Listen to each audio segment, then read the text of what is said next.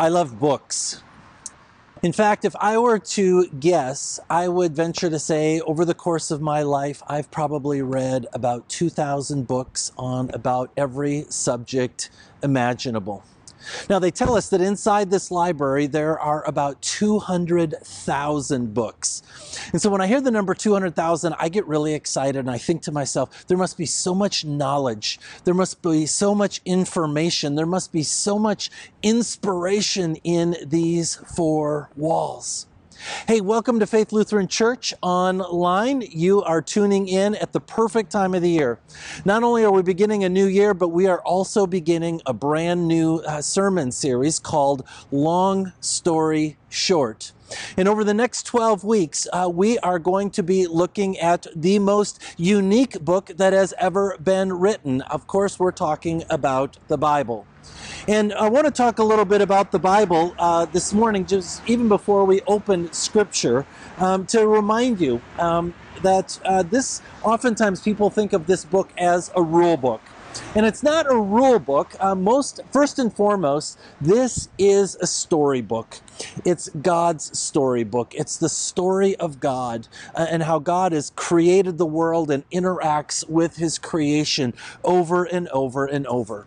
And throughout the Bible, we learn that this isn't just one story, but this is actually divided into 66 different narratives, 39 in the Old Testament and 27 books in the New Testament. The Bible was written on 3 continents in 3 different languages over 1,500 years. I mean, there's a lot going on in this book. Some of the authors of the Bible were fishermen, some were farmers, some were poets, some were prophets, some were kings, some were generals. And it was written in a variety of different places. It was written sometimes in palaces, but it was also written in caves, and it was sometimes even written in prisons. And so it was written in a variety of different contexts. You know, the other thing about the Bible is that there's so much controversial material in here. And there's lots of history in here that can be proved by historical accounting. There's lots of science in the Bible that can be scientifically proven. In the Bible, there's law, there's prophecy, there are gospels, there are epistles, and the Bible ends with this prophetic revelation. And so there's many authors writing over many topics over many years. But the one thing that holds the Bible together cover to cover is that there is one author directing it all, guiding it all through the power of the Holy Spirit, inspiring human beings to write down God's Word. These are the thoughts and the feelings of God Himself. This is sometimes why we call this the Word of God. Because while it was written by human hands, it was inspired, it was given to us from God Himself, and that's what the Bible says. You know, something else that's unique about the Bible is that it's living and active. In fact, when we read here in the book of Hebrews, chapter 4, verse 12, it tells us what's going on with this book. Indeed, the Word of God is living and active, sharper than any two-edged sword, piercing until it divides the soul from the spirit, joints from marrow. It is able to judge the thoughts and intentions of the heart. So what this is really telling us is that we don't just read the Bible, but the Bible also reads us. See, the same Holy Spirit that guided the writers to write the Bible, that same Holy Spirit also helps you and me to understand what is going on in Scripture. Now, the Bible, of course, is very, very complex. There's layers and layers of depth and understanding to this Scripture. According to rabbinic tradition, every single word in the Bible has over 600,000 meanings, which tells us that we can read the Bible every single day of our lives, learn something new, and then we pick it up again tomorrow on the last day of our life, and we can still see something new. It's this wonderful book that is filled with complexity, and it's active, and it's living, and it's breathing. And so for the next 12 weeks, we are going to spend time not looking at the Bible under a microscope per se, but more like reading the Bible through a telescope. We're going to pan back a little bit. We're going to look at the overarching themes of the story of God. It's almost like reading the Cliff Notes of Scripture. I thought about calling this sermon series, The Bible from 30,000 Feet Up. And I think the reason why we need to pay attention to reading the Bible from this level is because oftentimes we don't know how all the pieces fit together. See, many of us know stories from the Bible, bits and pieces, but think of the Bible more like a jigsaw puzzle, an 80,000 piece jigsaw puzzle. And you got to put them all together so that you can really see how it all fits together. That's what we're going to do for the next 12 weeks, is really see how all the stories of Scripture fit together.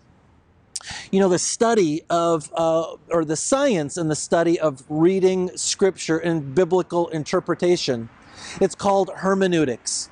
And the fundamental principle behind hermeneutics is text without context is pretext. And what that simply means is that if we don't know the context, if we don't know the bigger story, if we don't know what's called the meta-narrative of the Bible, we can easily misunderstand, we can easily misinterpret a scripture text. And it's so easy for us and so many people to do as they're reading the Bible. It reminds me of a story, and maybe you've heard this story too, where a guy was looking for inspiration from the Bible. So he just started flipping through, and he just put his finger down, and he read it, and it said, "And Judas went out and hung himself." And the guy thought to himself, well, that's not very inspiring. I should really read something else. So he did the same thing, this flip through the pages, and he put his finger down, and it said, "Go and do likewise."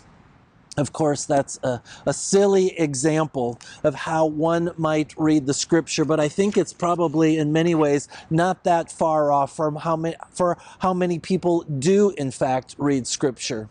They don't understand how all the pieces fit together, and so they just look and read different stories all over the place, but they don't have a clear understanding for how the pieces fit together. And so then what happens is a couple different things when people don't understand the bigger story of God's story. Number one is they just don't read it. People look at the Bible and go, it's too complicated, I don't understand it, there's too many bits and pieces, I don't know how they go together, so I'm just going to leave my Bible on the shelf.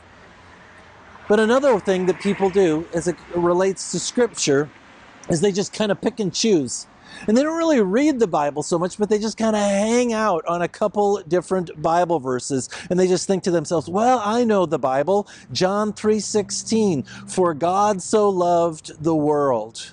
Or they think to themselves, well, I know a verse in the book of Philippians, I can do all things through Christ who strengthens me. Or I know that verse in the Old Testament, Jeremiah 29:11, I know the plans that God has for me. And that becomes their understanding of who God is, just these little snippets of Scripture, and they don't ever understand the full picture of what's going on in Scripture. And so they misunderstand all sorts of things in life and who God is and God's plan for their life. And so hermeneutics is much more intentional. It's much more methodical. And the basic idea behind hermeneutics is that Scripture interprets Scripture. When we don't understand one particular passage, we ought to look at another passage and see how all the puzzle pieces fit together, because this is one story. It's the story of God.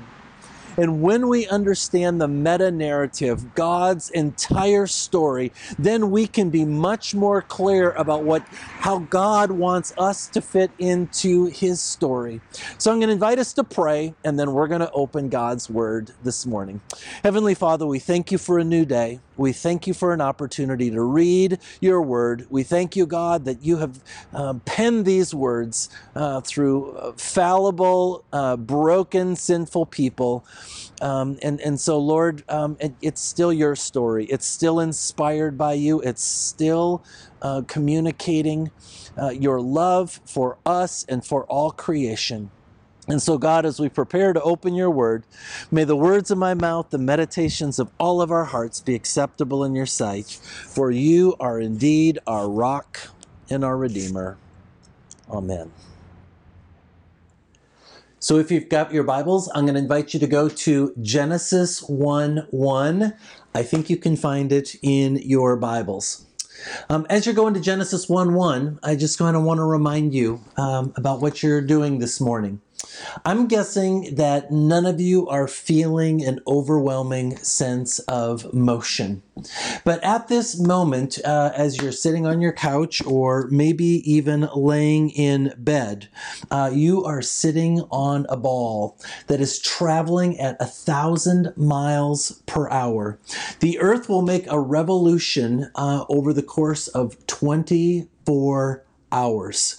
And you're not even going to hardly feel it as you're doing what you do today. But what I think is even more extraordinary is that we are living on planet Earth that is actually traveling through the galaxy at 67,000 miles per hour. So, which tells you on a day where you feel like you didn't accomplish a single thing, you need to be reminded that at least you moved through the universe at 1.3 million miles of space. And so I want to ask you a question as you think about all that. When was the last time you thanked God for keeping us in orbit? I'm guessing probably never. And why is that? Why don't we thank God for keeping us in orbit? I think it's because God is so good at what God does, and that is performing the really big miracles in life, that we just kind of take them for granted. We just assume that God is going to perform a miracle each and every moment of each and every day by keeping us up in orbit. You know, the great scientist Albert Einstein once said, there's two ways to live your life, as if nothing is a miracle or as if everything is a miracle. I believe in the second part, that everything is a miracle for sure. And the point, I think, of this illustration, just reminding you of what's going on, even though we don't feel it, even though we maybe don't experience it in our day-to-day lives, that God is so big and that God is doing miracles all the time around us. And we just assume that God is doing these miracles or that these miracles are happening. And all we have to do is trust God for the little miracles in our lives. And so the story of God really begins with a paradox. It begins with this idea, these two competing ideas, that God is so big that we can hardly get our minds about it. This is the theological term is called the transcendence of God. And simply it means that God is so big, so extraordinary, and so powerful that God can accomplish so much that we just cannot even imagine all that God is able to do. But the other idea that you juxtapose with this idea of transcendence is that God is also so connected to all the tiny little details of our lives and of this world.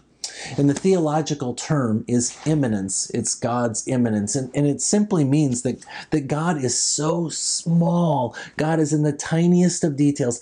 God is so close to us each and every moment and each and every day. And these two ideas go throughout Genesis 1. And they're such big ideas, frankly, that it takes the rest of Scripture to really unpack the bigness of God and the immanence, the smallness, the closeness of God in our lives. So we're going to begin with Genesis 1, beginning with verse 1.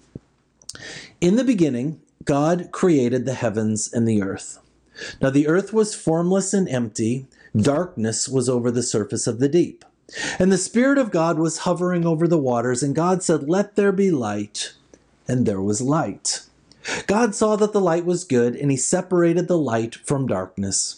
God called the light day, and the darkness he called night. And there was evening, and there was morning, and it was the first day. Now, we're going to just stop there for a moment because, frankly, those 5 verses are enough for us to cover this morning. Again, I'm going to give you another Albert Einstein quote. Einstein once said that science without religion is lame, and religion without science is blind. And I believe in science. I don't think we need to be blind. In fact, I think one of the things I love about science is how it's always catching up with Scripture. How Scripture tells us something, and then years, decades, centuries, thousands of years later, all of a sudden a scientist stands up and says, "I have an idea." And he puts out his idea, and all along, Scripture has been saying that from the beginning of time. And so I think we embrace science. And you know, when you read the book of Genesis, especially Genesis 1:1, you can't help but your mind going to a science class. And that's what it seems like a lot what's going on here. So I just want to unpack some stuff here. In the beginning, God created the heavens and the earth. And God said, "Let there be light." So when we hear "let there be light," we ought to just think of something so much bigger than just light. I wonder if we might even bring the science class into this idea of light. And let there be electromagnetic radiation with varying wavelengths, traveling at 186,000 miles a second. Let there be ultraviolet and infrared. Let there be gamma rays and X-rays and radio waves and microwaves. Let there be photosynthesis and fiber optics. Let there be LASIK surgery and satellite communication. Let there be color and health and everything else. Light is the basis for all of life. That's what science tells us. Light is critical to everything that we experience every single day of our lives.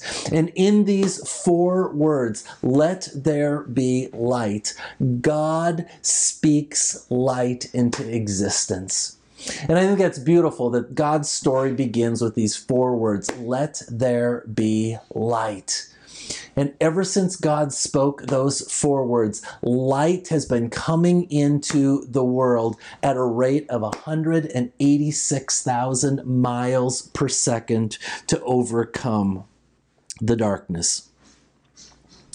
In 1925, Edwin Hubble, another famous scientist, stood before the American Astronomical Society.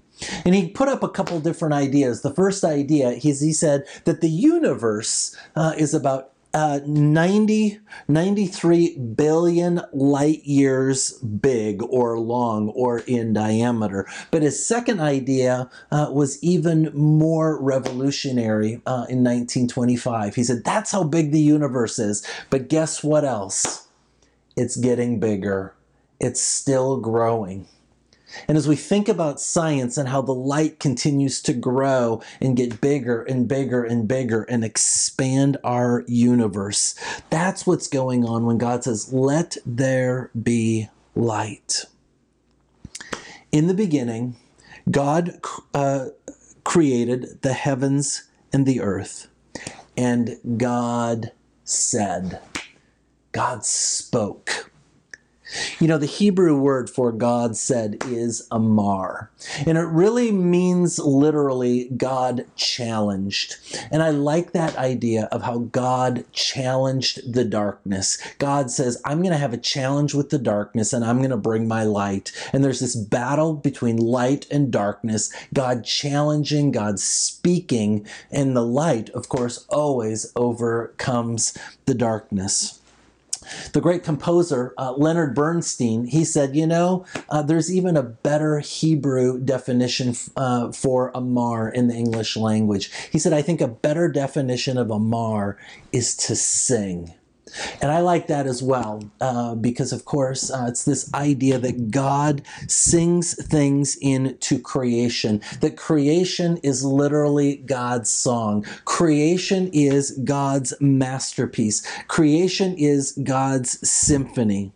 And so oftentimes as we think about the science of bioacoustics, we are reminded that there are millions of sounds, millions of things singing all around us, and most of those things that we cannot hear, because as human beings, we can only hear between about 20 and 20,000 hertz. Anything above that, and we just can't hear it. And anything below that, those frequencies, we just can't hear it either. So, for example, right now there are whales underneath the ocean singing, and their sound reverberates 4,000 miles through the ocean, but we can't hear it. And at this very moment, there are earthworms making a sound that you and I simply can't hear. But with special equipment, scientists can hear the staccato that an earthworm makes. And so when we think about this idea of God speaking, God said, singing into creation, we need to be reminded that there are so many things that you and we just can't hear.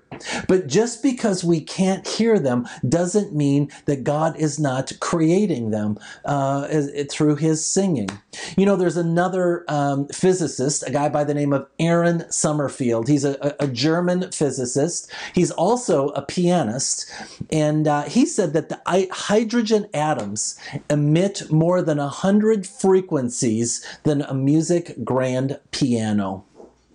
And a grand piano emits only 88 frequencies. So hydrogen atoms are actually emitting more sounds than a grand piano.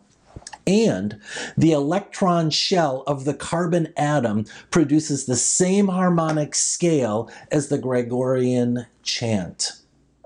So you tell me that even though we can't hear these things, that there is not sound, there is not singing coming from them. It reminds me in Revelation 5:13, when John writes, "Then I heard every creature in heaven and on earth and under the earth singing." I don't think this is a future tense prophecy. I think that was a present tense reality. You and I just can't hear it.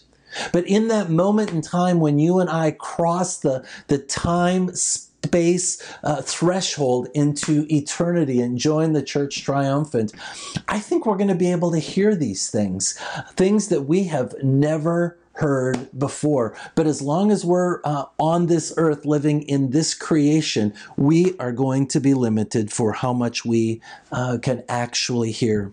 The Bible talks about mountains and trees clapping. I don't think that's metaphorical. I think that's bioacoustical. God sings and the creation sings back. It's this call and response, this partnership between the creator and the creation. It's almost liturgical, and there's a cadence to it. Oftentimes when we think about sound, we think phonics. But that's really not a good way to think about sound. What we really ought to be thinking about is physics. We ought to be thinking about the science, because really the voices we hear, sound is a function of energy. It's not just about what we hear, but it's the energy that goes through the air so that we can hear. God's voice is not just about speaking. God's voice is about creating. And when God speaks, God creates. And not only does he create when he speaks, but he heals and he encourages and he walks alongside us through all that's going on. He convicts. He reveals things to us. And so oftentimes as we go through life and we can't hear the voice of God, sometimes we say that, I just can't hear God. I don't know what he wants me to do. I want to encourage you that God is still speaking, God is still creating, and I believe God is still singing. And sometimes we just can't hear what God is saying or singing because the frequency is not in our human range. In the beginnings, God created the heavens and the earth. And I love this idea of how God speaks, sings, and is creating the heavens and the earth. And we can guess about what the heavens are. But as we think about the earth, something that comes to mind for us is the earth is pretty big, right? I mean, we think about the earth and it's 25,000 miles in circumference. The earth is pretty big. But when you compare the Earth to Jupiter, an even bigger planet in our solar system, we're reminded that Jupiter is 1,000 times bigger than planet Earth in terms of volume. And so like, whoa, Jupiter's really big. But I want to remind you that the sun is even 10 times bigger than Jupiter. And you're thinking to yourself, and I'm thinking to myself, yeah, the sun is really, really big. But did you know that the sun is actually classified as a small yellow dwarf star? There's a planet out in space called Arcturus, which is an orange giant. And it's actually 10 times bigger than the sun, and it produces 180 times more energy. And now there's a star that's even bigger, and that star is called Antares. And it is classified as a red supergiant, and it is 10,000 times bigger than the sun. Of course, the point of just kind of illustrating all this through science is it's all a matter of perspective. In the grand scheme of things, we are pretty small. The universe is extraordinarily big. Again, according to Hubble, it's 93 billion light years across, and we're just this little speck flying through space. I think about the Old Testament, the prophet Isaiah, when he wrote in chapter 55, "As the heavens are higher than the earth, so my ways are higher, so your ways are higher than my ways. Your thoughts are greater than my thoughts." Which is a great reminder for us that on the days that we think that we get God, that we understand God, that we are close to God in terms of understanding all that's going on in this life and in the universe, that we are still 93 billion light years away from God. So that ought to give us just a little bit of humility in our lives. God's big. God is so big that we just simply cannot get our minds around how big God is. And this is all drawn out from the book of Genesis in these first 5 chapters. But not only is God transcendent beyond anything that we could imagine, but God is also immanent. God is so small and permeates all the details of all that is going on in this world. Before God created the light that we read about here, it says, "Now the earth was formless and empty. Darkness was over the surface of the deep, and the Spirit of God was hovering over the waters." I love this idea that the Spirit of God, we of course know the Spirit of God as the Holy Spirit, is right there hovering over everything that's going on from the very beginning of time. And so we ask, what do we learn about the Holy Spirit? Who is the Holy Spirit? And right here in Genesis 1-2, we learn that the Holy Spirit is present with God the Father, and the Holy Spirit is hovering right there. And I think there's a great theological insight for us to understand this idea of the Holy Spirit. The Holy Spirit hovers. It really is that simple. The Holy Spirit just kind of moves and floats over every part of our lives. The Holy Spirit is just that close to you and to me always. That's where the Holy Spirit was in the beginning of God's story. That's where the Holy Spirit continues to be today. And if you hear nothing else from this message, I want to encourage you that the Holy Spirit is close to you. And I know you've got problems in your life. You've got relationship problems. You've got financial problems. You've got job problems. You've got all sorts of problems in your life, and I do too. But we need to be reminded from the very beginning of God's story that the Holy Spirit is right there hovering over our lives, so close that we can hardly even imagine.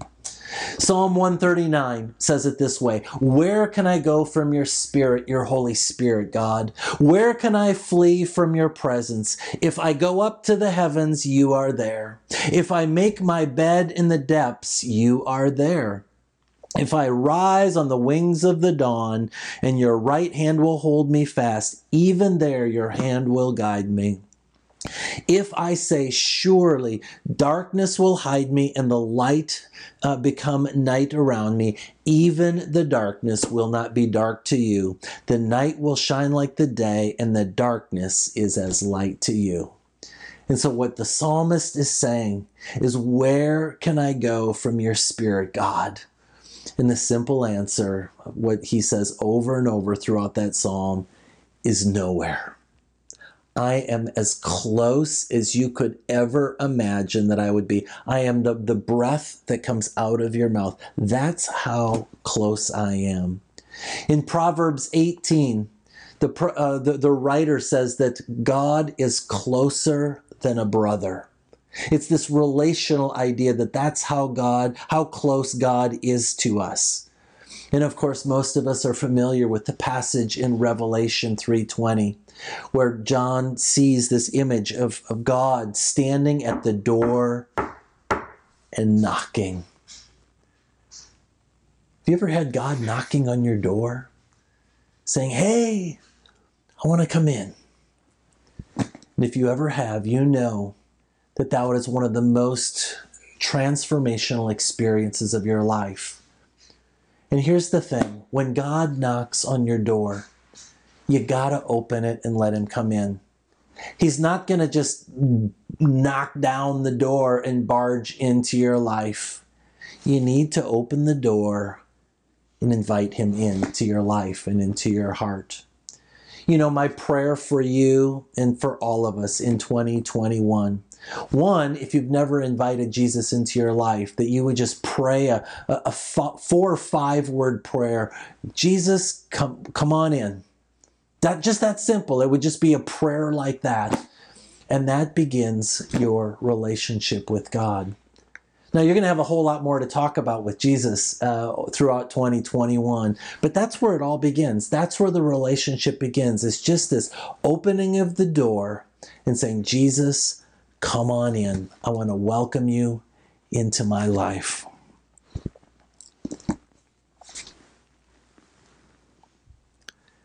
I'm going to jump ahead to Genesis 1:26 to kind of close things out, to kind of wrap things up a little bit. Genesis 1:26 says this: "Let us make man in our image." And you've probably heard that particular text before. And you've maybe even wondered, why does the writer use this language of us?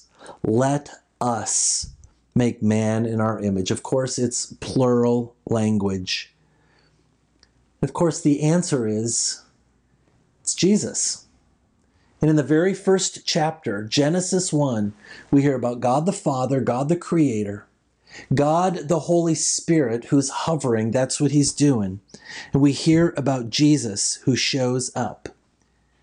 And I think over and over throughout Scripture, we hear this idea of Jesus speaking. Oftentimes we assume through God, but I think, in fact, it's through the person of Jesus Christ. And how do we know this? How do we know that Jesus was there at the very creation story? Well, I think it comes from the disciple, the Apostle John, who tells us very clearly that Jesus was there at the creation story. Because when you line up Genesis 1:1 with John 1:1, you see very clearly John is trying to communicate to you and to me that Jesus was there. John 1 begins this way. In the beginning was the Word, and the Word was with God. And the Word was God, and he was with God in the beginning. Through him all things were made, and without him nothing was made. And of course, John is telling the story of the birth of Jesus in Bethlehem so long ago. But he's not just speaking about Jesus' birth in Bethlehem. He says, in the beginning, the very words of how the Old Testament book of Genesis begins. John is telling us very clearly, Jesus was there. Jesus was there in the beginning. And we go all the way back to Genesis 1:24. Let us make man in our image. Pastor Louis Giglio, he talks a little bit about this concept, and I like what he has to say. He says, theologically, there is no BC. What do we mean by that? When it comes to Jesus, there is no BC. Of course, our calendar says BC, before Christ, and AD, Anno Domini, in the year of our Lord. And for our calendar, that's fine. It's 2021, right? 2021 AD. That's how we measure time as human beings. But theologically, that is absolutely the wrong way to think about the person of Jesus Christ. There is no BC. There is only AD. Every year from the beginning of time going all the way back to the book of Genesis is the year of our Lord. Because Jesus was there at the very, very beginning.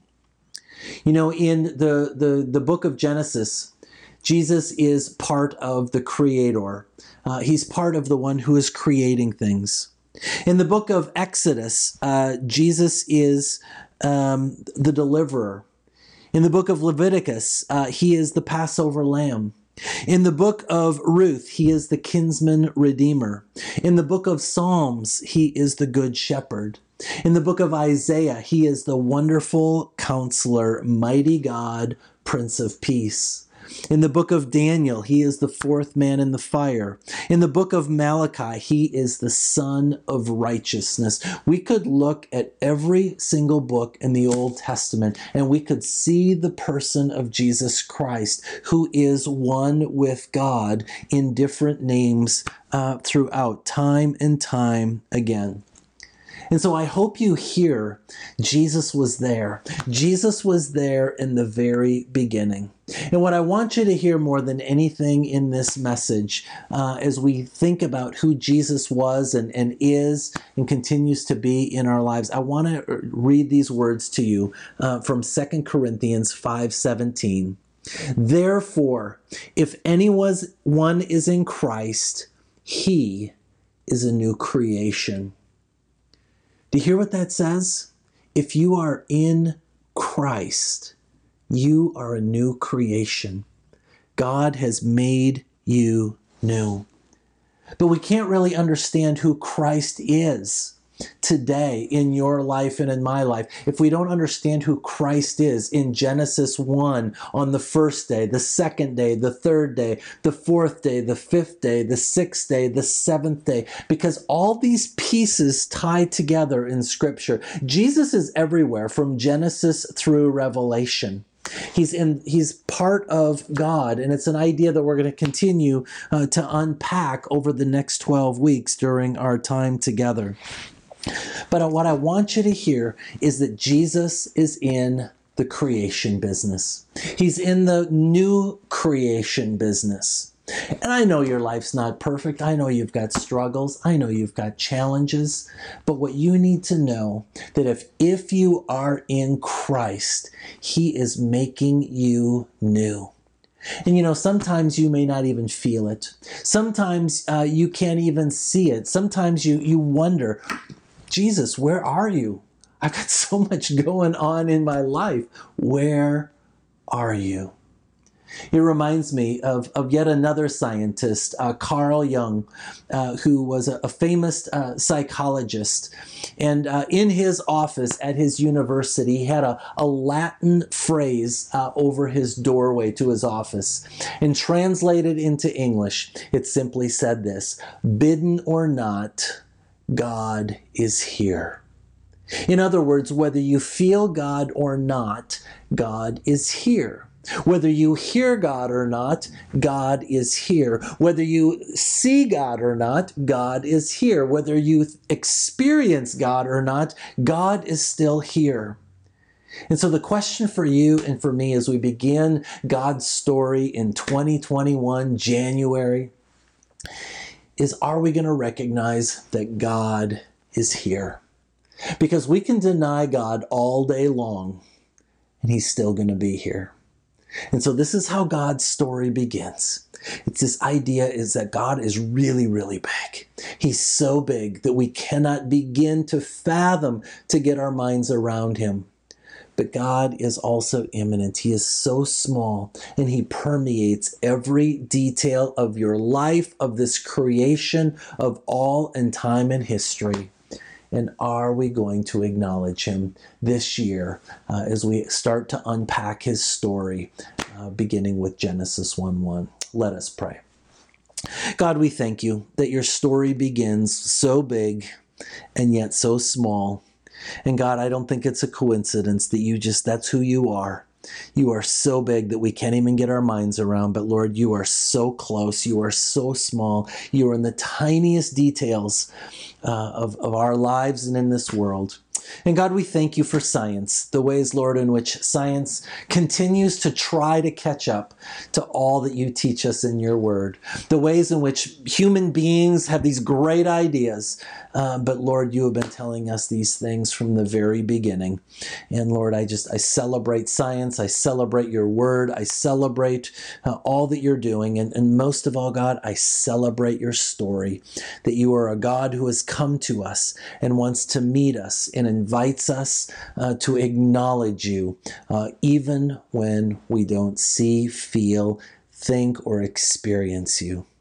Bless us, Lord, as we continue on our journey of Your story and how our lives intersect with it. In Jesus' name we pray. Amen.